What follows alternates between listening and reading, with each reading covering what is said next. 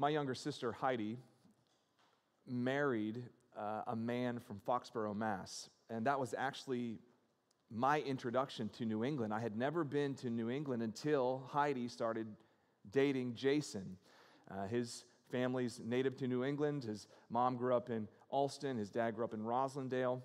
And I remember in 2005, Laura and I were just married, and we went to New England for a visit, for a tour, just experience life in Boston.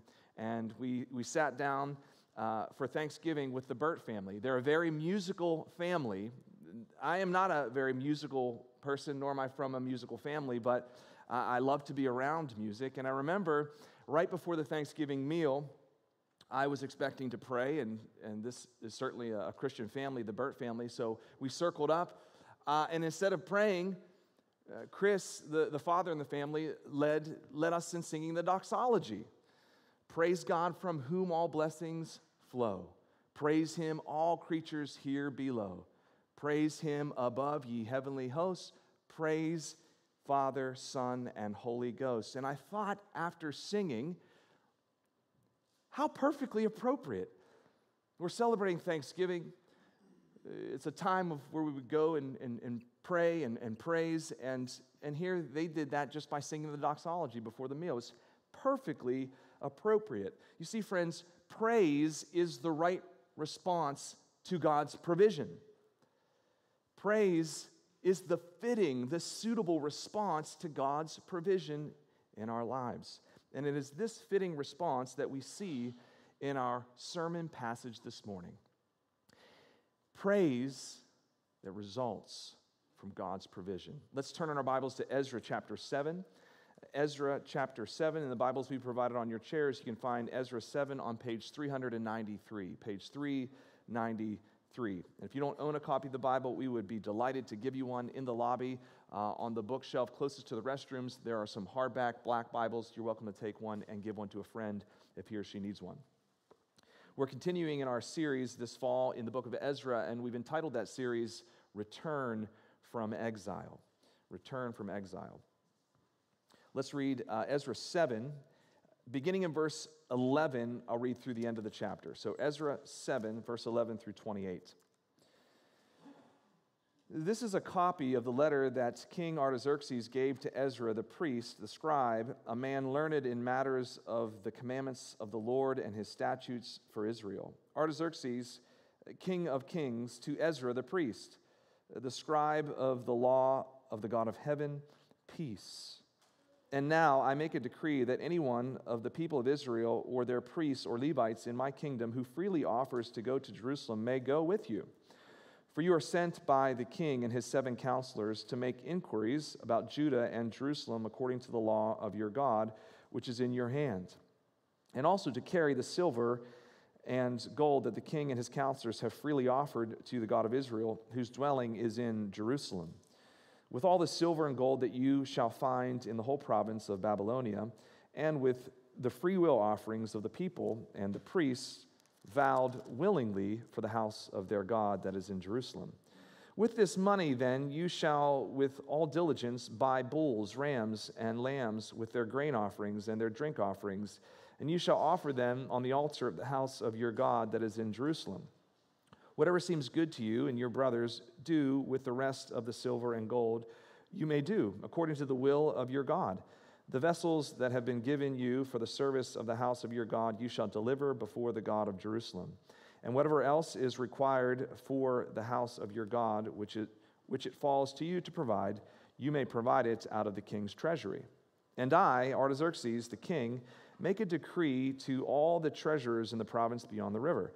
Whatever Ezra the priest, the scribe of the law of God of heaven, requires of you, let it be done with all diligence, up to 100 talents of silver, 100 cores of wheat, 100 baths of wine, 100 baths of oil, and salt without prescribing how much. Whatever is decreed by the God of heaven, let it be done in full for the house of God of heaven, lest his wrath be against the realm of the king and his sons. We also notify you that it shall not be lawful to impose tribute, custom, or toll on any one of the priests, the Levites, the singers, the doorkeepers, the temple servants, or other servants of this house of God. And you, Ezra, according to the wisdom of your God that is in your hand, appoint magistrates and judges who may judge all the people in the province beyond the river. All such as know the laws of your God, and those who do not know them, you shall teach. Whoever will not obey the law of your God and the law of the king, let judgment be strictly executed on him, whether for death or for banishment or for confiscation of his goods or for imprisonment. Blessed be the Lord, the God of our fathers, who put such a thing as this into the heart of the king to beautify the house of the Lord that is in Jerusalem, and who extended to me his steadfast love before the king and his counselors, and before all the king's mighty officers. I took courage, for the hand of the Lord my God was on me, and I gathered leading men from Israel to go up with me. The big idea of this sermon is that praise is the right response to God's provision. Praise is the right response to God's provision. Ezra 7, verses 11 through 28 unfolds in two parts. First, we see provision from the king, and second, we see praise from the priest. Two parts, basic structure, provision from the king, verses 11 through 26, praise from the priest, verses 27 and 28. Provision followed by praise, that is the progression, and it is a healthy one that we need to consider and to practice ourselves. Provision followed by praise, and praise is the right response to God's provision. Now, perhaps you're just joining us this Sunday and you haven't been a part of our Ezra series thus far. Let me provide a little bit of review for you. Last week I preached on the initial verses of Ezra 7. So you'll notice I picked up in verse 11. Well, last week I preached on Ezra 7, 1 through 10, which gives us the introduction to this man Ezra, from whom the book receives its name, but you don't actually meet him until 3/4 through the book. So we meet Ezra in chapter 7, verses 1 and following, and we see that he is a skillful teacher of God's word, an expert in the law of the Lord, who's commissioned by the king of the Persian Empire, Artaxerxes is his name, commissions Ezra to go back to Jerusalem to teach people the law of God because they don't know it. They've been in exile as a result of their disobedience to God's word, their defiance of God's law. That's what got them into the predicament in the first place. And then by God's grace, moving through one of King Artaxerxes' predecessors, King Cyrus, the people in exile are given permission to return. They can go back to their homeland. And we saw that they go back, but they're without a temple. So the next chapters in Ezra describe the temple being rebuilt. It's rebuilt, but the work of restored worship isn't done. They need somebody to go teach people that they might worship in that temple rightly. Enter Ezra, the expert teacher, the skillful shepherd who comes to teach people the way of the Lord, how to worship him rightly. It's of the utmost importance. And we talked last week the critical nature of skillful shepherds, of trustworthy teachers to help guide God's people in the worship of God. Now, in order to bring this restoration of worship, we see that Ezra had to make a big request, or requests in the plural, from the king. We saw this in verse 6 of chapter 7. And the king, Artaxerxes, granted Ezra all that he requested. So evidently Ezra approached him and said, okay, if I'm going to go back there, I need provision. I need resources. I need permission. I need protection. And so that's what we see in the rest of chapter 7, so verses 11 through 28, which I just read, is the granular detail of this provision. And at the last part, we see how Ezra responds to this gracious provision. So let's look at the detail of the king's provision to Ezra to restore Israel's worship in Jerusalem. We see the provision from the king, verses 11 through 26. The author of Ezra provides a copy of the letter that King Artaxerxes wrote and gave to Ezra.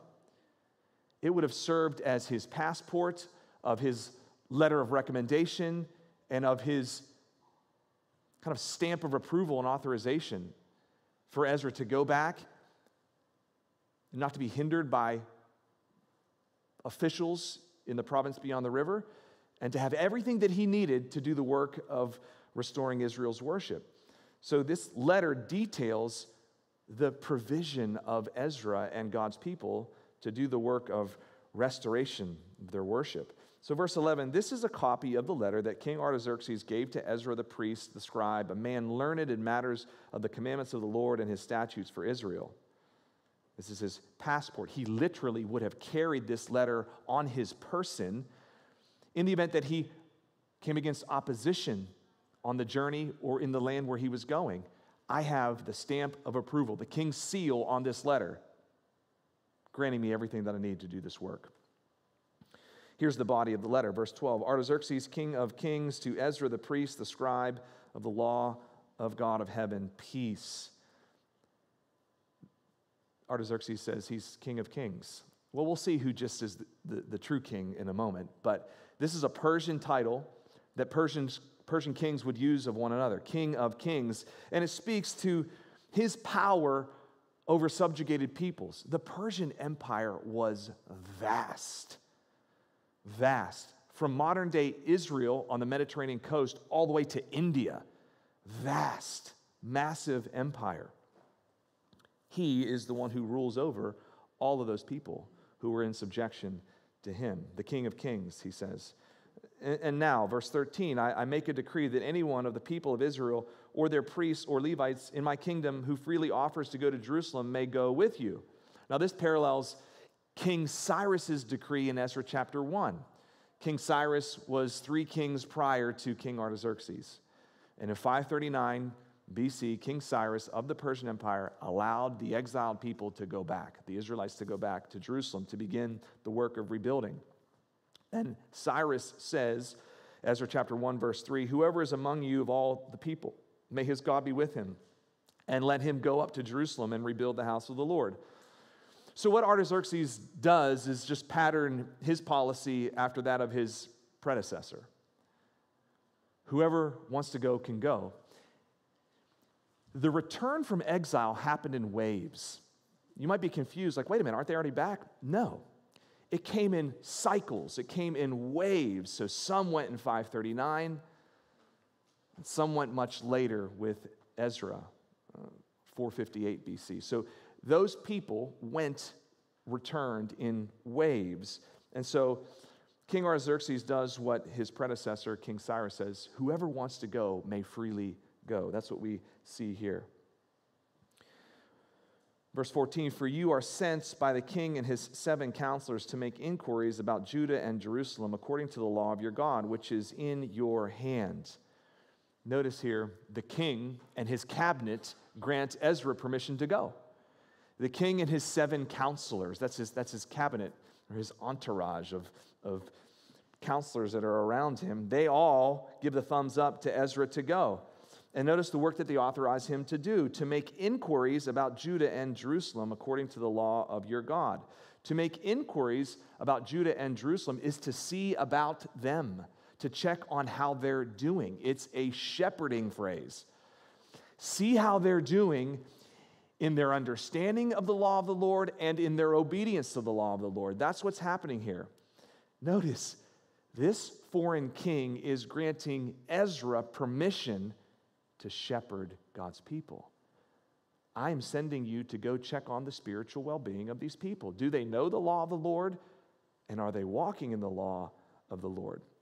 Now, before you think that this king is a follower of Yahweh, the Lord, his motive is in keeping with the way the Persians ruled their people. They didn't rule with an iron fist. You must do this. They actually gave their people a measure of religious freedom, which is why they let the exiles go back in the first place. Because they saw in the people's well-being, so would the king and his kingdom have well-being. You see? They ruled with a measure of freedom to the people that were under the king's watch. This king is granting Ezra permission to shepherd God's people, to go and see about them, to make inquiries, to ask questions. How are they doing spiritually?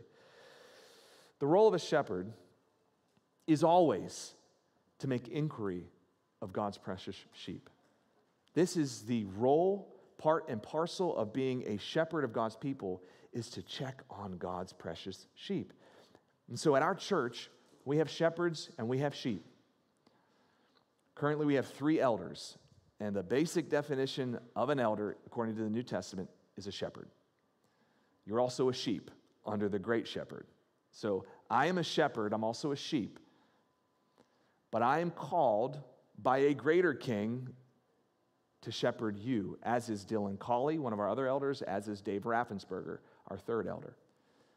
To love you all, to be invested in your life, and to make inquiry. How are you doing spiritually?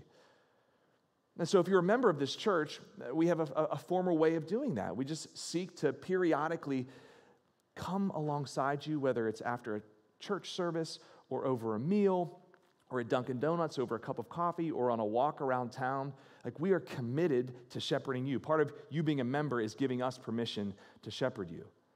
That's the beauty of church membership. It's a two-way covenant. We say, hey, I want to hold on to you, and I want you to hold on to me. It's this two-way agreement. If you're not yet a member, we still want to shepherd you, but you've not yet given us permission to shepherd you. That's the reality. So church membership actually allows 2 people, a church and members, to come together and say, hey, hold on to me, and I'll hold on to you. That's why we really try to encourage church membership, because it allows us to have clarity in our commitment to one another, and it grants the shepherds in the church, the elders, permission to actually shepherd you, lovingly come alongside you, and make inquiries on your life. We're not spying on people here. Ezra went there to lovingly seek the welfare of God's sheep. That's what it means to be a healthy member of a church. That's what it means to be a healthy, faithful elder. It's just to lovingly come alongside God's sheep and ask, how are they doing? Are they healthy? Are you healthy? Do you understand God's word, and are you seeking to walk in it? That's what we seek to do. The role of a shepherd is to seek to make inquiries of God's sheep. Do they know God's word, and are they walking with the Lord? Not only does this foreign king provide Ezra authorization to go back and to shepherd the people, he also provides resources. Verse 15. And also to carry the silver and gold that the king and his counselors have freely offered to the God of Israel, whose dwelling is in Jerusalem, with all the silver and gold that you shall find in the whole province of Babylonia. The people of Israel also gave willingly to the work of restoration. So the king is offering his royal treasures to support and to adorn the temple. And then people also gave willingly to the work of restoring their worship. We see this in the latter part of verse 16. With the free will offerings of the people and the priests, they vowed willingly for the house of their God that is in Jerusalem. So lots of people are giving to this work of renewed worship in Jerusalem.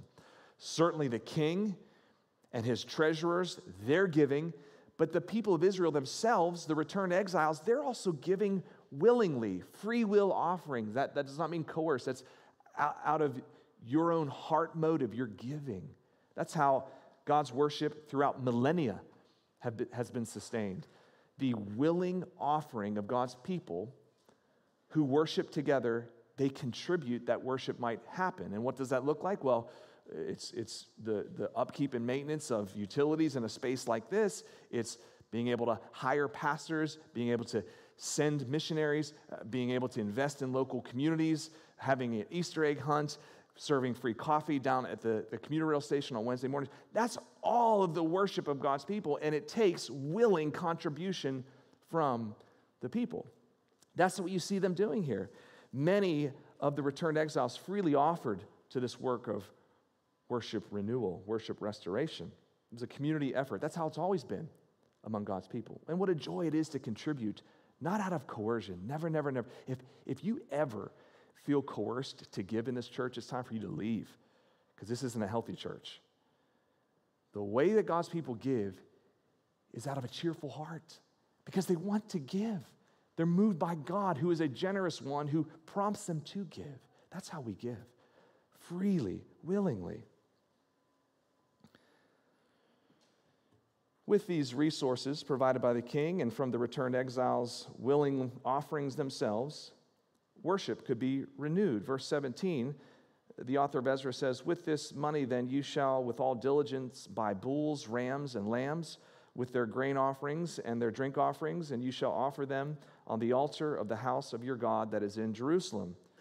Now notice the trust that King Artaxerxes places in Ezra. If there is a little bit of leftover resources, you do what you want with it. I trust you.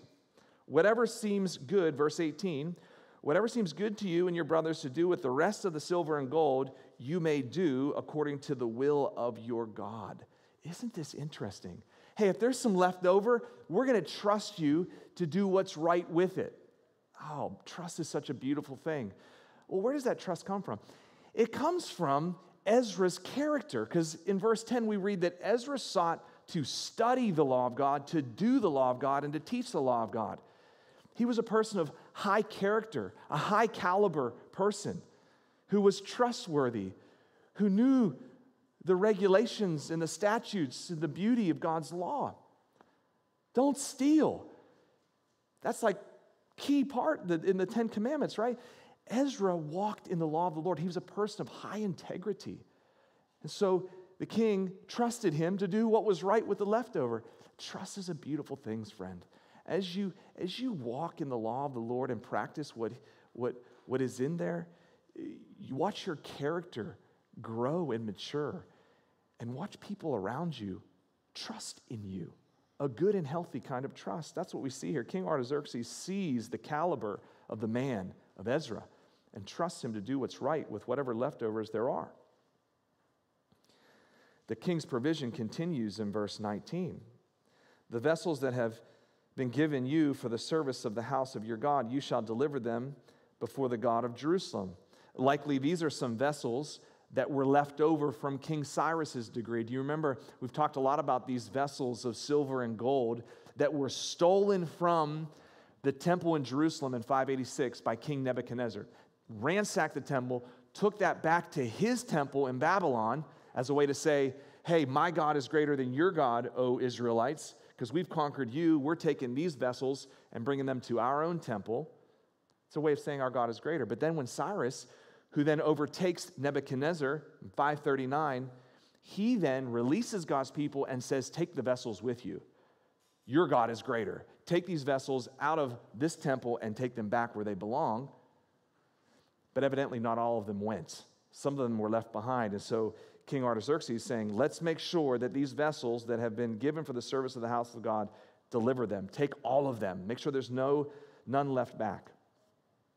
Verse 20, whatever else is required for the house of your God, which falls to you to provide, you may provide it out of the king's treasury. Trust, credibility. He's giving Ezra a blank check. Whatever else you need, just take it from the king's treasury. Ezra was a trustworthy servant of the Lord, and a foreign pagan king saw it. Our character is a witness to a watching world. Godless as that world might be, your character matters. Consistency between the message of your lips and the message of your life is critical. We talked about that last week.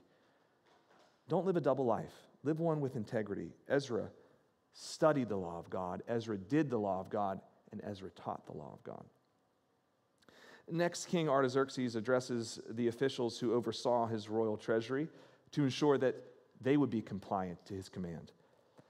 Verse 21, and I, Artaxerxes, the king, make a decree to all the treasurers in the province beyond the river. Whatever Ezra the priest, the scribe of the law of the God of heaven requires of you, let it be done with all diligence, up to 100 talents of silver, 100 cores of wheat, 100 baths of wine, 100 baths of oil, salt without prescribing how much.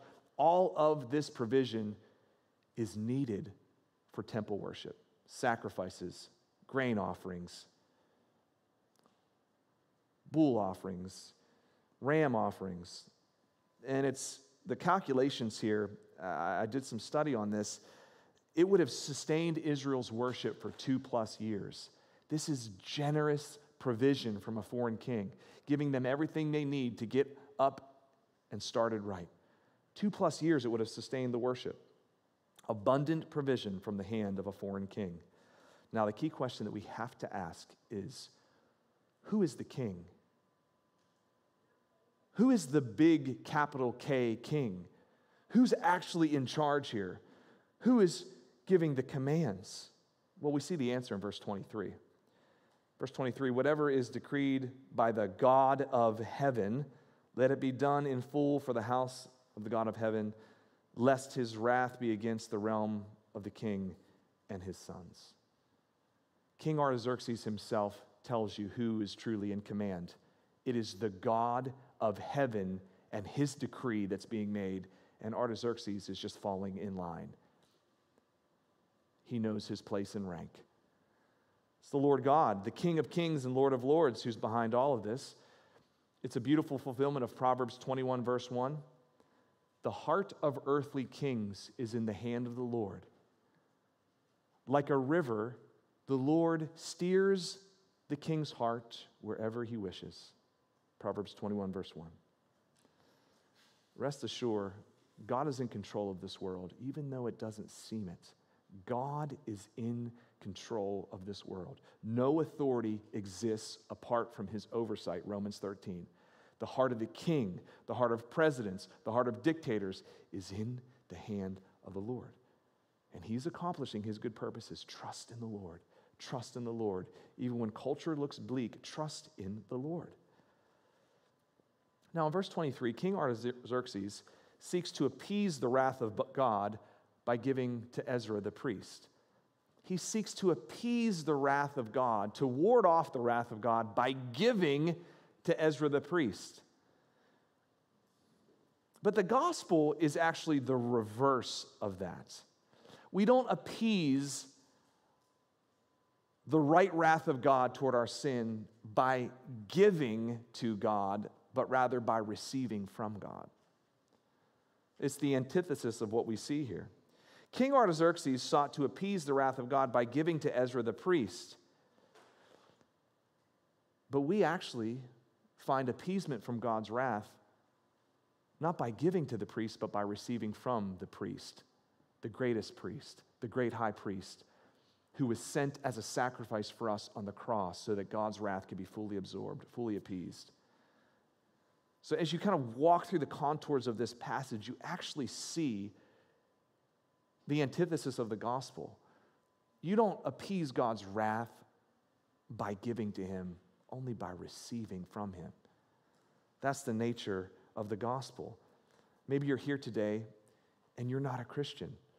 Maybe you've brought up in a context where you think you have to give or do or merit favor from God based upon what you do. No, that's not the gospel. There's nothing that you could do to ever earn credit, favor, forgiveness from God. I do this illustration a lot with people I'm trying to share the gospel with. Mother Teresa, as many good things as she's done, she's always going to fall short, okay? Her good deeds might be up here. Mine might be down here. Some soiled character might be down here. You know, like Mother Teresa is always going to fall up short. All have sinned and fall short of the glory of God. We can never do enough good deeds to tip the scale in our favor before a holy God. We can't achieve it. We can only receive it because God himself sent the provision in his Son, Jesus, to do the work for us, fully, paid the debt in full, absorbed every ounce of his wrath, and by faith in Christ, we're forgiven. We receive mercy. You can't earn favor with God. You can only receive it by trusting in the provision of Jesus Christ. Now, finally, as we consider the king's provision, we see his favor in granting Ezra widespread teaching permission. Verse 25 and following, "And you, Ezra, according to the wisdom of your God that is in your hand, appoint magistrates and judges who may judge all the people in the province beyond the river. All such as know the laws of your God, and those who do not know them, you shall teach. Whoever will not obey the law of your God and the law of the king, let judgment be strictly executed on him. whether for death or for banishment or for confiscation of his goods or for imprisonment. King Artaxerxes is giving Ezra the permission to teach in a widespread way and to delegate this teaching work to others, magistrates and judges, to help in the work, because Ezra couldn't possibly do it alone. He's giving him widespread teaching responsibilities that the law of the Lord might be known and followed, because in the king's mind, the spiritual well-being of those people that I govern will lead to my well-being. The peace among the people will lead to my peace. Now, there is a perspective that the king has that is skewed. Notice what he tries to do to ensure obedience. What does he do? He tries to enforce obedience. Whoever does not obey the law of your God, the law of the king, let judgment be strictly executed on him. His property confiscated, banished from the kingdom, imprisonment, death. He's trying to enforce obedience. That only works so far, friends. You know this in your own life. If you're a parent, you certainly know this. You cannot enforce obedience. You have to teach and train obedience. Titus chapter 3, verses 11 and 12. God's grace trains us, teaches us to renounce ungodliness and worldly lusts and to live self-controlled, upright, godly lives in this present age. That is a take-home verse. You can't enforce obedience. Obedience can only be trained and taught by God's grace working deeply within your heart. So if you're a parent here, you cannot enforce. You could do some behavior modification for a time, kind of consequences. They need to have boundaries. But if you're only dealing with behavior modification, you're going to create Pharisees whose hearts aren't changed. You've got to pray and plead with God to send His grace deeply into the soils of your kid's heart, because it's out of the heart that our behaviors flow. It's God's grace that trains us, teaches us to say no to ungodliness and to live upright, holy, godly lives in this present age. So the king tries to enforce obedience, but the greatest king, the true king, actually gives us his grace that trains us to obey, teaches us to obey. So provision from the king, followed by praise from the priest, verses 27 and 28. In response to this abundant provision from King Artaxerxes, ultimately from the Lord, Ezra is moved to praise. Verse 27, "Blessed be the Lord, the God of our fathers, who put such a thing as this into the heart of the king, to beautify the house of the Lord that is in Jerusalem." Ezra knows the true king who is behind this provision, doesn't he? Blessed be the Lord God, the God of our fathers, who put such a thing into this heart, into the king's heart. Again, Proverbs 21, verse 1. Ezra knows this word. He knows Proverbs. The king's heart is a stream of water in the hand of the Lord. He turns it wherever he wills. Ezra also knows that this is a fulfillment of the promise of the Lord. Notice he says, to beautify the house of the Lord that is in Jerusalem. All these resources were meant to adorn the temple, to furnish it, to beautify it, which that beautification was a promise that the Lord gave to Isaiah the prophet some 300 years before Ezra, a prophecy that Ezra would have known and studied because he saturated his mind in the Lord's word. Isaiah chapter 6, verse 7, a prophecy of the future restoration of Israel. The Lord says, "I will beautify my house. I will beautify my house." What's going on here in Ezra's life is the fulfillment, many fulfillments of that verse in Isaiah chapter 60, verse 77. I will beautify my beautiful house. Ezra knows that's beginning to happen under his watch. Now we know that there's another level of fulfillment on that. The beautification of the house of the Lord did not end at the temple rededication and renewal. The house of the Lord is ultimately a people, a worshiping body that is beautified by Jesus, the one who invites us into a worshiping relationship. It is him who beautifies us by his grace. But Ezra saw a measure of that fulfillment there as those furnishings came in, the resources came in. And notice Ezra's courage and confidence rises as he sees the unfolding work of the Lord. Verse 28, and the Lord extended to me his steadfast love before the king and his counselors and before all the king's mighty officers. I took courage, for the hand of the Lord my God was on me, and I gathered the leading men from Israel to go up with me. Ezra's courage, his confidence grows as he sees the unfolding work of God before him. His courage, his faith to move forward in this work is grounded in God's gracious, generous provision. Trust not in your own efforts, friends, as you serve the Lord. Trust in God's gracious hand that is providing for you, that is sustaining you. Provision from the king leads to praise from the priest. Praise is the rightful response to God's provision.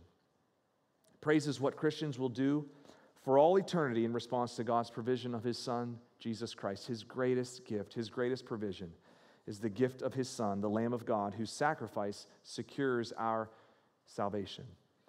This is a sneak preview of what every Christian looks forward to.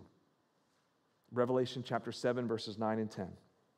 John writes, after this I looked, and behold, a great multitude that no one could number, from every nation, from all tribes and peoples and languages, standing before the throne and before the Lamb, clothed in white robes with palm branches in their hands, crying out with a loud voice, salvation belongs to our God who sits on the throne and unto the Lamb. That's what we have to look forward to.